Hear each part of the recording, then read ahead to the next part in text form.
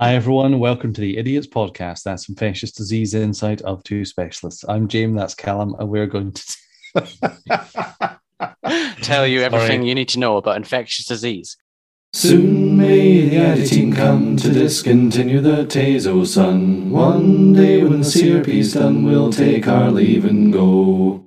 Callum, how are you doing? I'm not Callum, I'm James. How are you doing? I'm apocalyptically fine. Good. What are we doing today? Well, today we're talking about infective endocarditis. Good. All right. I know you've been wanting to do this for a while. Yeah. Is this your favourite?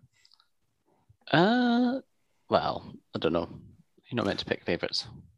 I suppose. Oh, well, that's what they say, isn't it? My favourite is a patient with no illness. I don't like this because I think it's quite easy to sort of get it wrong or overkill, or the antibiotic prescriptions are really complex. So complex, in fact, that we're not going to talk about them this week. This is part one of a two-parter. Well, let's start by defining endocarditis itself. So I found this in a paper talking about non-infective endocarditis. So we'll define that as well. But endocarditis is defined as inflammation of the endocardium, the lining of the cardiac chambers and valves, and characterized by vegetations, most commonly caused by infection with bacteria or fungi. So as a quick anatomy revision for the loyal listener, your heart is comprised of three major tissues: pericardium, which is the outermost and is tissue layer, and is composed of a sac within which the heart sits and beats. Myocardium, which is the actual muscle itself, which is penetrated by various arteries, and endocardium. And endocardium is the lining of the chambers of the heart and the valves themselves. And the cytoskeleton of the heart, within which the valves all reside, are bits of endocardium, but they actually reside within the myocardium itself. That has the potential to get inflamed, and if it's inflamed, it would be called endocarditis. But to all intents and purposes, most endocarditis cases are infective. For record, there's such a thing as non-infective or aseptic endocarditis, and these are usually caused by kind of prothrombotic conditions. So SLE, systemic lupus erythematosus, or the antiphospholipid syndrome, certain prothrombotic autoimmune conditions like Behçet's disease and adult onset Still's disease. Granulomatous polyangiitis. What Wegener's is now called can very rarely cause it, and malignancy, particularly endocrine adenocarcinomas of the lung and pancreas, can cause it too. These are not going to be causing more than maybe 5%, if that, of the endocarditis that we see. Most cases are infective in nature. So, Callum, what are the kind of organisms that cause endocarditis? So thanks, James. Talked about the definition, and the rest of the podcast, we're going to talk about causative organisms, and then talk about symptoms and signs mixed in with risk factors. And then finally, we'll talk about diagnostics. We're going to leave aside discussing treatment and surgery because it's such a large topic. So causative organisms. Now, part of the reason why we have chosen to do infective endocarditis, and on that note, skin soft tissue infections, lower respiratory tract infections, is that these are the clinical syndromes that are related to the organism groups that we spoke about at the beginning of this series, if you want to call it that. So we've already talked about the organisms which most commonly cause infective endocarditis, and that is Staphylococcus aureus, probably the most common. It's the most common individual organism that would cause infective endocarditis. There's some debate in literature about whether Staph aureus is more common or Streptococci. Yeah, but Streptococci is a genus, where Staph aureus is one species. Exactly. Is what you're saying. Yeah, exactly. And within Streptococci, there are different species of Streptococci that are more or less likely to cause infective endocarditis. And we talked about this a little bit in the streptococcal episode. The most high risk, so say you've got a bacteremia with a strep organism, the highest risks are strep mutans, Gordoni, which are some of the mitis group strep. But interestingly, if you think about the numbers of strep bacteremias that you see, things like Streptococcus distillati, it's actually very low risk, so only about 5 to 10% of people that have a Strep discalacti bacteremia will have infective enteritis. But because there's so much Streptococcus discalacti bacteremia, you actually end up with quite a lot of infective enteritis. The same goes for Strep pneumo, which is very low risk of infective enteritis, but it does cause infective enteritis, and then there's some in the middle.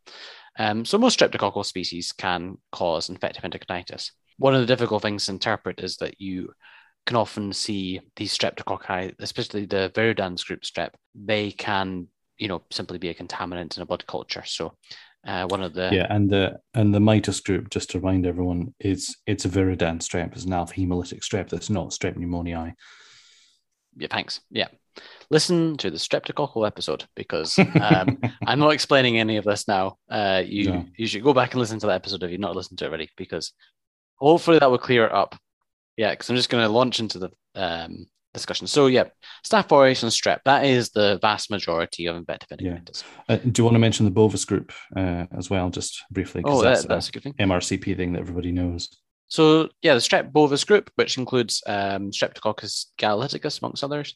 So that sits somewhere in the middle. It's about 30% of patients with a strep galaticus bacteremia will have infective enteritis. And the important thing to note with this is that it's strongly associated with colorectal cancer. You might be in the unfortunate position of not only newly getting diagnosed with a bacteremia and an infective enteritis, but also you need to make sure that you're looking for that colorectal cancer.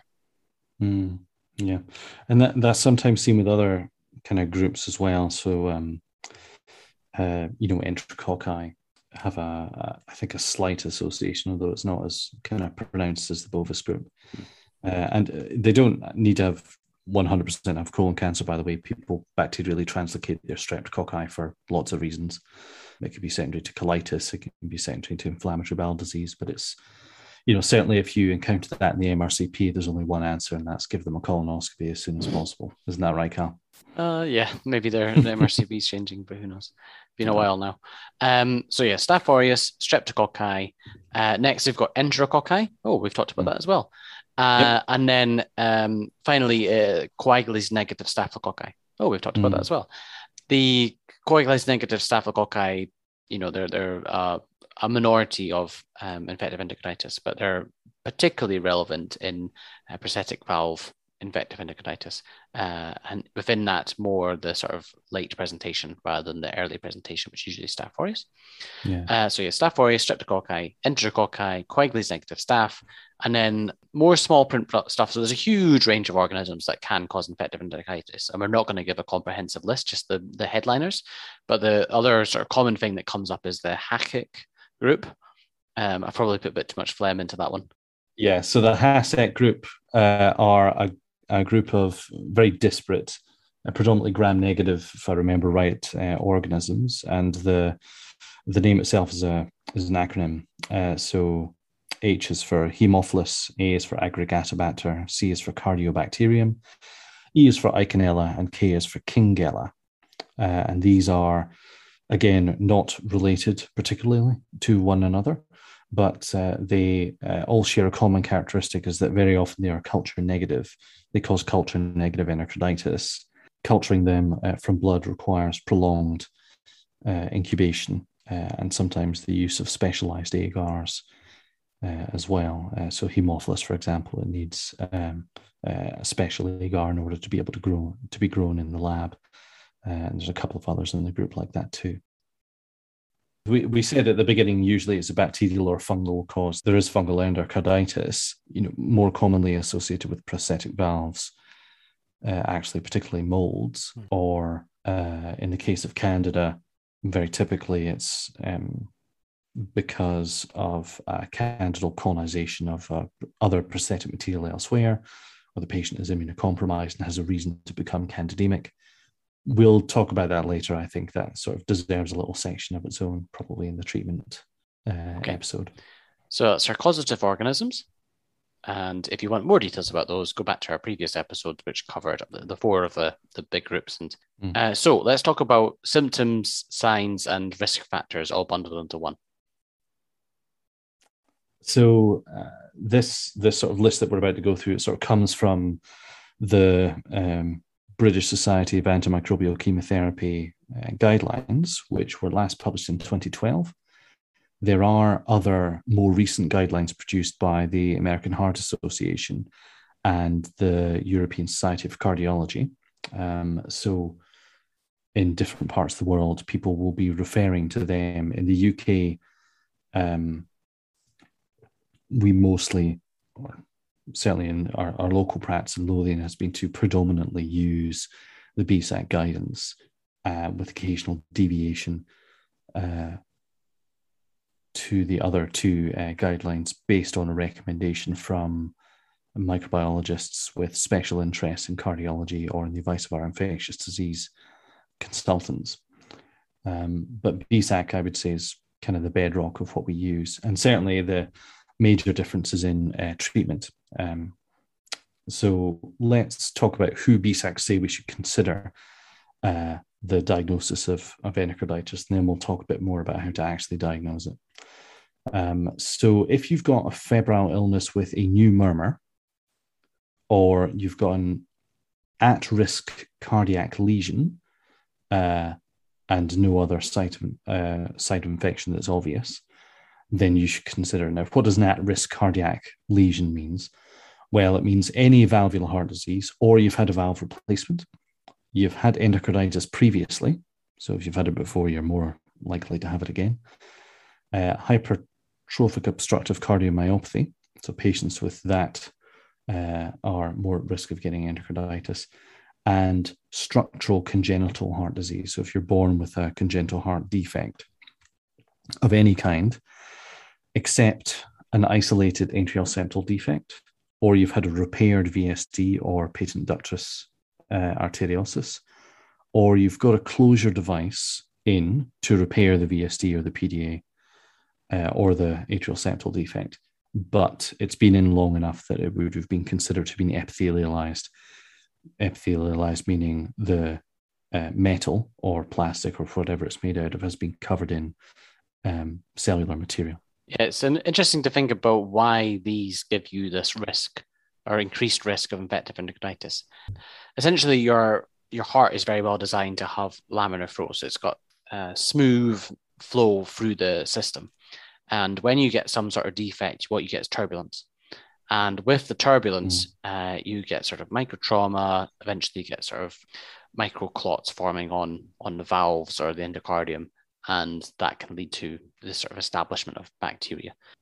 So then the other at-risk groups, febrile illness again with new onset of congestive heart failure, a new conduction disturbance, stroke, so emboli going off and causing embolic phenomena, peripheral abscesses, so you scan the patient and you find abscesses in the kidneys, the spleen, maybe the brain, in the vertebra, and you don't know where they came from.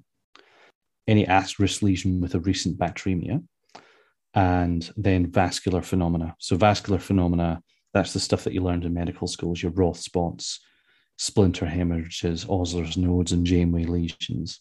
So Roth spots, to remind everybody, they're kind of a focal retinal hemorrhage produced by septic emboli that you can see in the back of the retina. But yeah, splinter hemorrhages, they are kind of a longitudinal, kind of reddy brown kind of hemorrhage under the nail, looks a bit like a wood splinter. Up to a third of patients have this, between a sixth and a third. Yeah, they've got a Y differential as well, even if they're pathological.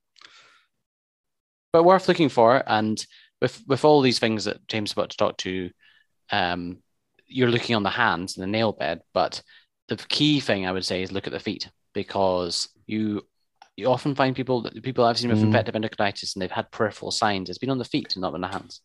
Incidentally, everything that we're about to talk about, if you want to know what they look like, just go on DermNet NZ, and they've got a great webpage on Osler nodes and Janeway lesions and splinter hemorrhages for that matter. So anyway, Osler's nodes are kind of reddy purple, slightly raised, tender, and sometimes have a pale center. So this differentiates them from Janeway lesions, which are not tender. The pain can actually precede the onset of the node by about a day. They're normally found in the fingers and the toes, as Callum has said. And they can occur at any time, but they're usually kind of subacute, as in they're not right at the onset. And they can, of endocarditis, they can last hours to a few days. Janeway lesions, by contrast, they're non-tender. Sometimes they're hemorrhagic, and they're mostly on the palms and the soles again. And they last sort of days to weeks, and then they heal up and they go away totally. Interestingly, the pathology of these is very similar. There's neutrophilic infiltration in both if you check the path, but Janeway lesions, it is assumed to be secondary to microemboli because you can culture Staph aureus from them, whereas Osler's nodes you can't. They're considered immunologic phenomena. And then the last few risk groups that BSAC have said to suspect it in: any new unexplained embolus, persistent bacteremia, in particular if you've got an infected IV line and you remove it and you still have bacteremia 72 hours afterwards, detectable in blood cultures, then you should consider it. And then any case where you've got prolonged malaise, sweats, weight loss, or anorexia, then to consider it too.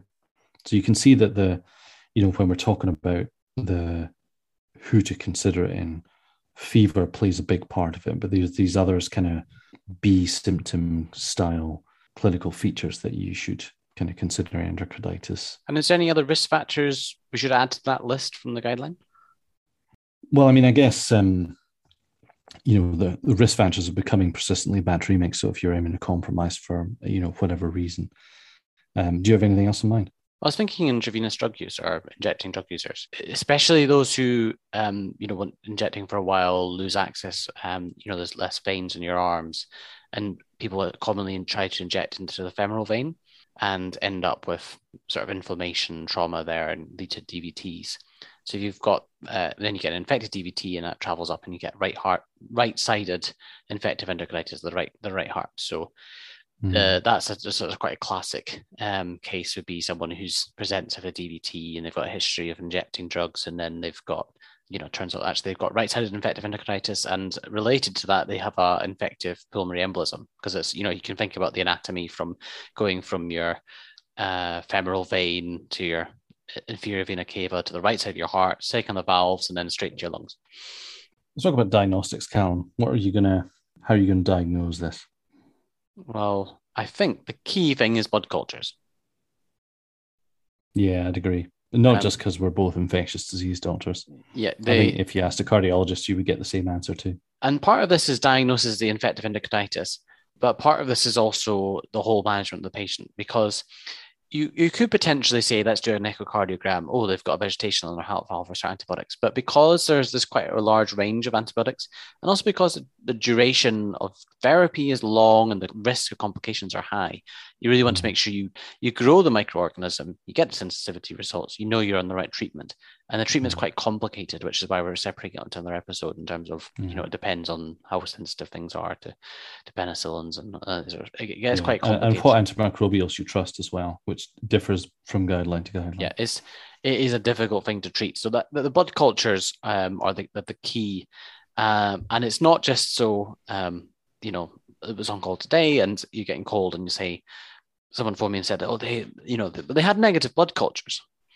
And then you look at the results, and it's like one set of blood cultures after starting antibiotics. And I think we talked about this in the bacteremia episode. So that's not good enough to say that someone's not bacteremic. You need, and with something as important as infective endocarditis, what we're looking for is a minimum of 3 sets. But ideally, getting up to 6 sets, if you're not getting them positive, that's 12 bottles of blood, 20 mils. It's quite a significant amount of blood, but when you're getting that many blood cultures, your sensitivity is very good for a culturable organism, which is one of the key things.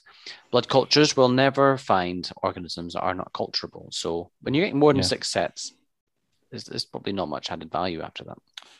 No, probably not. We've talked before about that case. It ended up being a mold endocarditis, and they had something in the order of 21, 23 sets, something like that, of blood cultures taken. So, 40 mils of blood each time. It's quite considerable load. Yeah. And we never grew the organism. We cultured it from excised valve tissue. Yeah.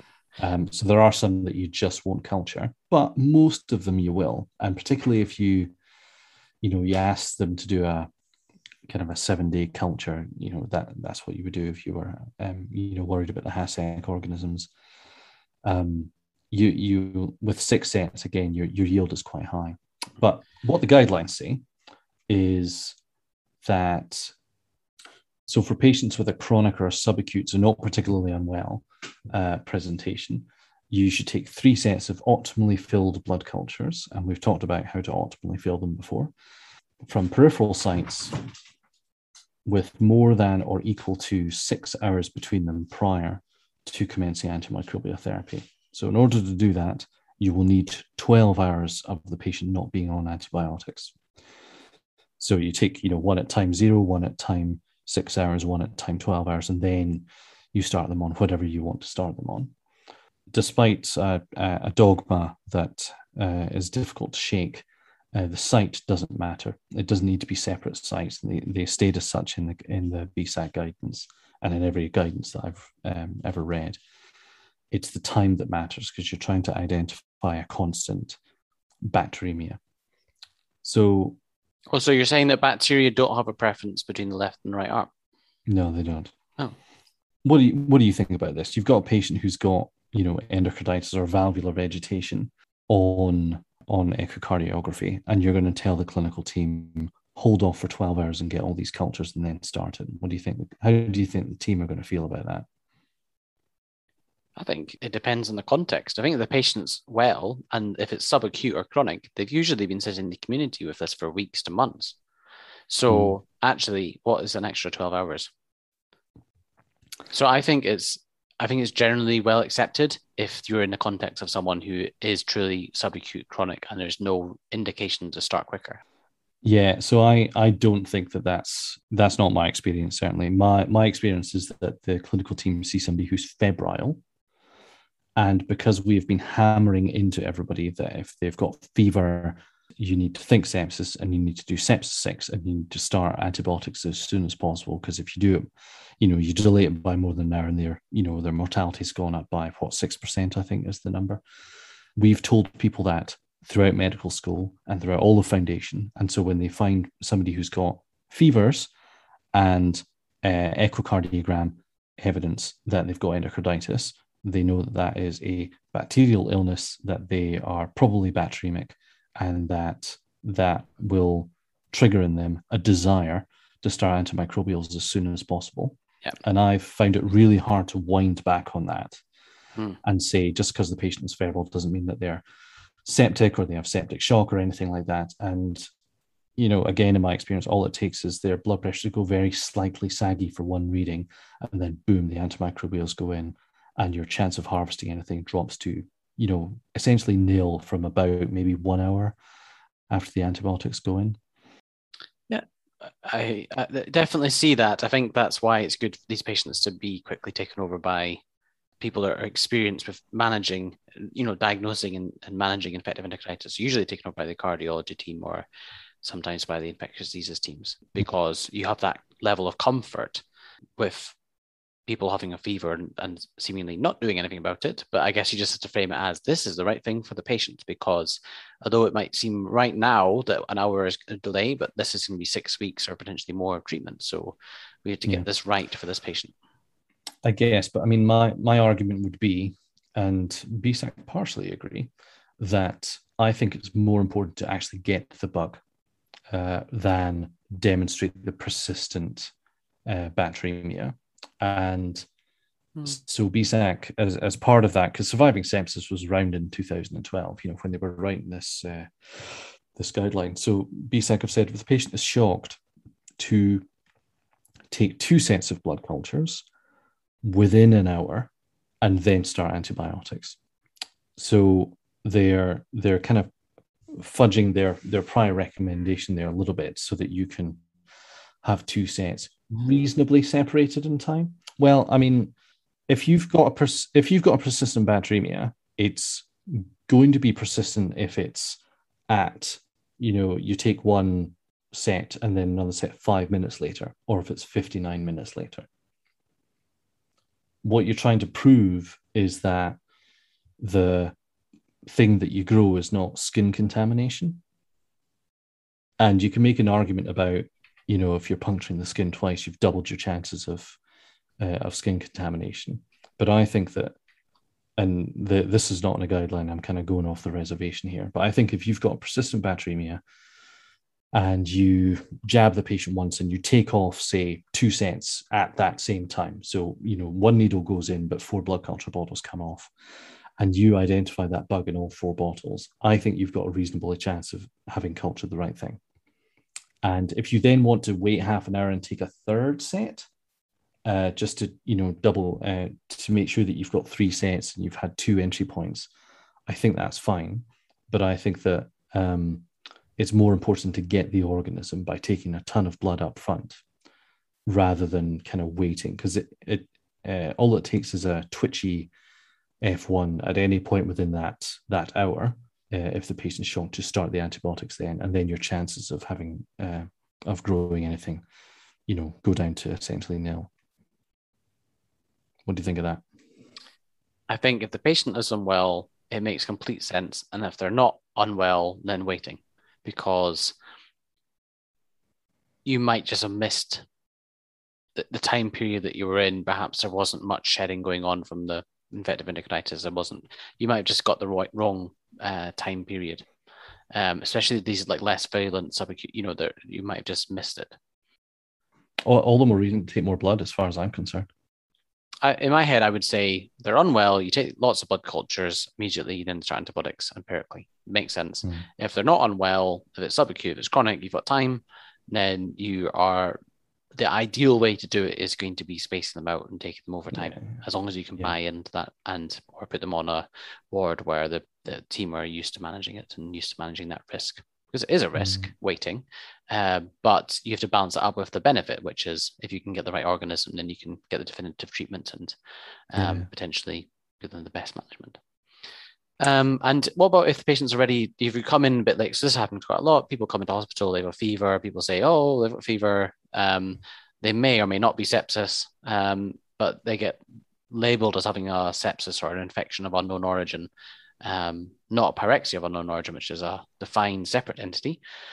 And so they get started on antibiotics empirically, and then later down the line, it becomes clear that they actually had infective endocarditis, but potentially haven't had the proper workup. What do you do then? Yeah, so you don't have a blood culture confirming the organism, you don't have a microbiological diagnosis. Well, then you've got 2 options, I guess. One is that you just consign the patient to empirical antibiotics for, probably 6 weeks. And then the other is that you try and get the bug. And you've got a problem here. You can stop the antibiotics on, day of whatever, but there will be a considerable post-antibiotic effect, particularly if you're using beta-lactams and aminoglycosides, both of which have a post-antibiotic effect that's quite prolonged. And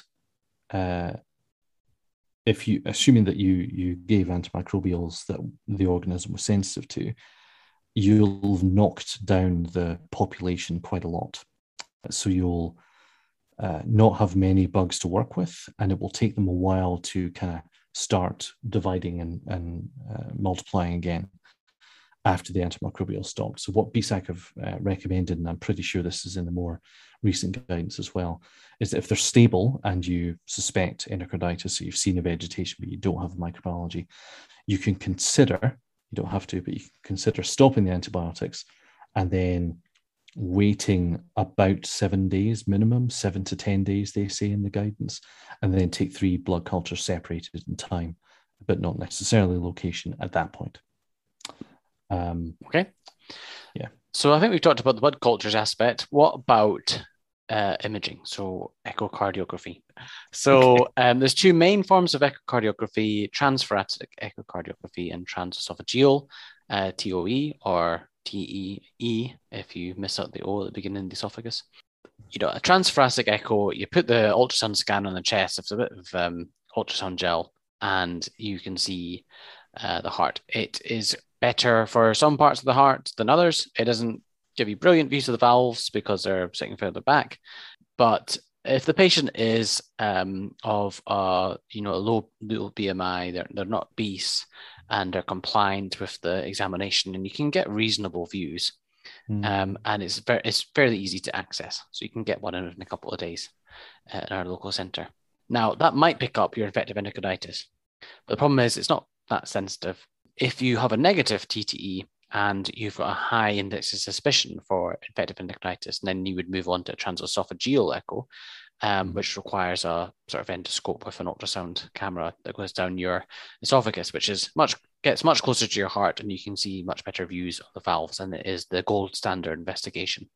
It really comes down to what you think your pre-test probability is, because if you have got a patient with fever and you're like, oh, well, maybe it's infective endocarditis, but you actually don't think it's very likely, you've got a low pre-test probability, and you do a transthoracic echo, which has a fairly, I don't know, do you know what the actual sensitivity is for infective endocarditis? I think it's something like 75%. Okay, so it's not terrible. It's okay, but it's not bad. And the negative predictive value is about 72. Yeah. 72, yeah. So you've got a low pre-test probability, and then you do that test, and it's negative. You probably that's the end of it.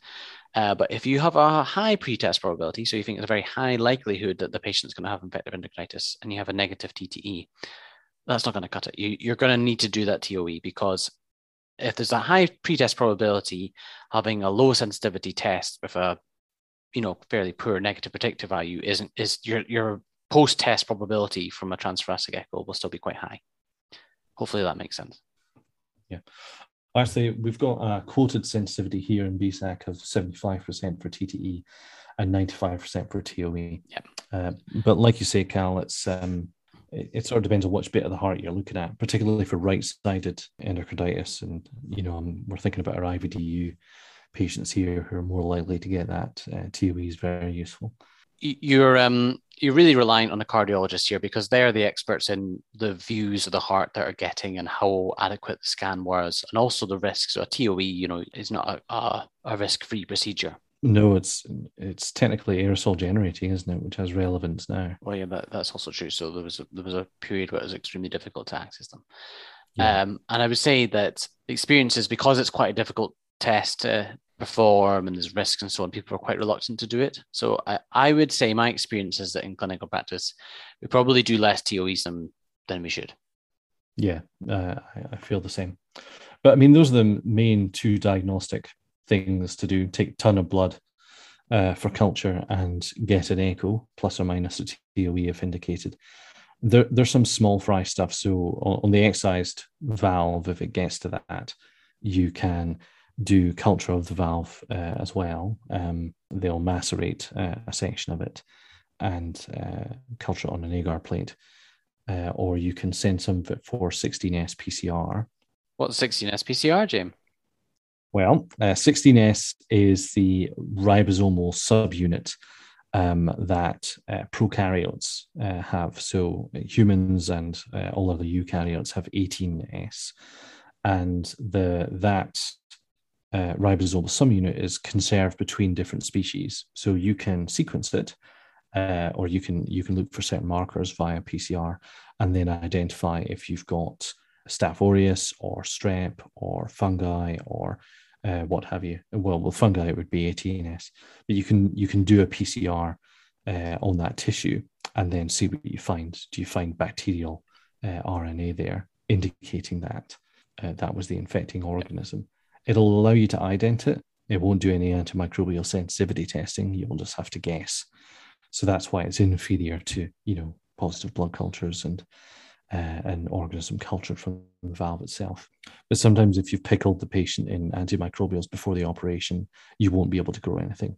So 16S is all you got. So 16S, you pick up all bacterial organisms. And I think you said conserved between species, and you meant to say conserved within species. Yeah, sorry. Just so people don't get confused. So, say, all Staph aureus will have very similar 16S, where their actual genome will be quite separate. But when you do a 16S, you can pick up anything, and including organisms which can be difficult to culture. The main downside to this is because you've got this very wide panel and you're looking for lots of things, your sensitivity is lower. So it's quoted as being about 100-fold lower sensitivity than a directed PCR. So say you do a PCR on the tissue for Staphylococcus aureus and you do a 16S, you might pick it up on the Staph aureus panel, but not on the 16S.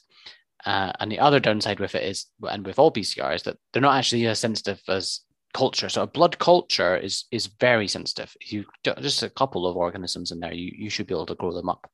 Whereas PCR, you're going to have a much higher, lower limit of detection. Does that make sense?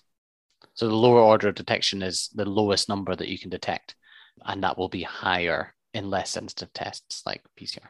So basically, you've got culture, you've got PCR, which you could do in blood. We don't do that locally, but you could run a bacterial PCR in blood to see if you've got any organisms there.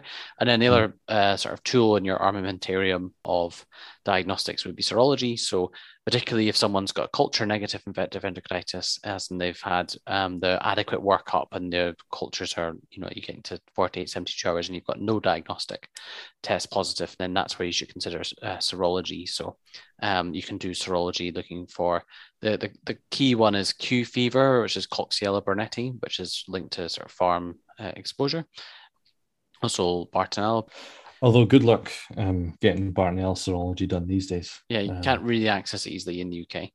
And then another one is we're thinking about is Brucella.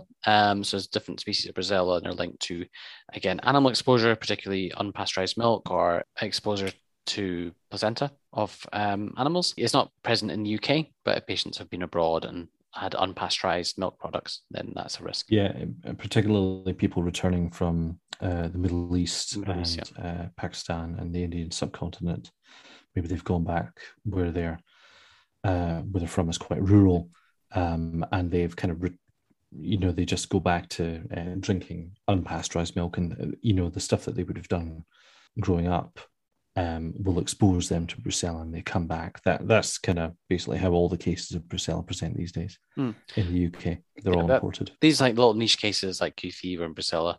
If we get far enough in the podcast, perhaps we'll be coming back to them one day. Oh, they'll get their own episode. Don't you deep worry dive. much. Yeah, we'll have a whole series on Brucella, all different types. Let's talk about the modified Duke criteria. What's the modified Duke criteria? So I don't use this very much. Callum, you must be the expert, and I got to admit to the loyal listener now, I always have to look it up every time that I'm thinking about it, and I've actually got a. Can I come in and say something there, Jim? Yeah, go on, man. As Albert Einstein said, "Why remember something that you can look up?" So I always look this up as well. There's no point in memorizing it. Oh, that makes me feel better, actually. If the microbiologist half of the podcast does the same as I. Yeah, I think this, if you try and remember stuff, you're inevitably going to make mistakes. Just look it up. Which is why exams are somewhat artificial now. That's what I think. I mean, this is kind of what MD Calc is for. Yeah, MD Calc. Sponsor us. So, but then the stuff that's really useful for trying to establish the diagnosis is the major and the minor criteria. And the major criteria are, there's two of them. There's a blood culture, 2 or more blood cultures positive with a typical organism. So that's all the gram-positives that we talked about and the HASX. Or 1 positive blood culture for Coxiella burnetii, because it's quite difficult to culture. And then the second criteria is endocardial involvement. So either an abscess, a new valve regurgitation, or dehiscence of a metal valve from its site. And then the minor criteria are predisposing heart conditions or a history of intravenous drug use. Fever, there's fever again. Blood culture is positive, but they don't meet the criteria, the major criteria. So, you've cultured Staph aureus, but only in 1, or it's an unusual organism like a gram-negative, something like that. And also BSAC guidance that we're going from also mentions 16S here and says that that's a minor criteria too. So that's 1, 2, 3. 4 is vascular phenomena and 5 is immunologic phenomena. The vascular phenomena are arterial emboli, mycotic aneurysms, that's an aneurysm of blood vessels, intracranial hemorrhage, septic PE, a conjunctival bleed, or the Janeway lesions that we mentioned before. So they're kind of considered to be a septic embolic phenomena, microemboli as well. And then the immunologic phenomena, which are kind of related to the immune system's kind of overreaction to this endocarditis, are glomerulonephritis, Osler's nodes, Roth spots, that's the intraocular, intraretinal hemorrhages that we talked about before, and positive rheumatoid factor, which I never check for. I don't know if you do, Callum. No, never done. I find that usually I've made my mind up by the time I get down here. But rheumatoid factor, it's an IgM autoantibody that your body produces. It's kind of positive in about 5 to 10% of humans. And it's an autoantibody against the FC component of IgG. So it's kind of a mopping up autoantibody. It's got a normal role, but it's overproduced during stress, and particularly in certain infections. And infective endocarditis is one of those infections. So it can be useful as a diagnostic tool. But then it's, quite a high false positive because it's fairly, if I 10% of people have it normally, so. Yeah, exactly. Yeah. And obviously it's more associated with autoimmune disease, particularly rheumatoid arthritis, but others as well. And some of those cause aseptic endocarditis. So there's a bit of possibility for misinterpretation there. But then those are all the major and minor criteria.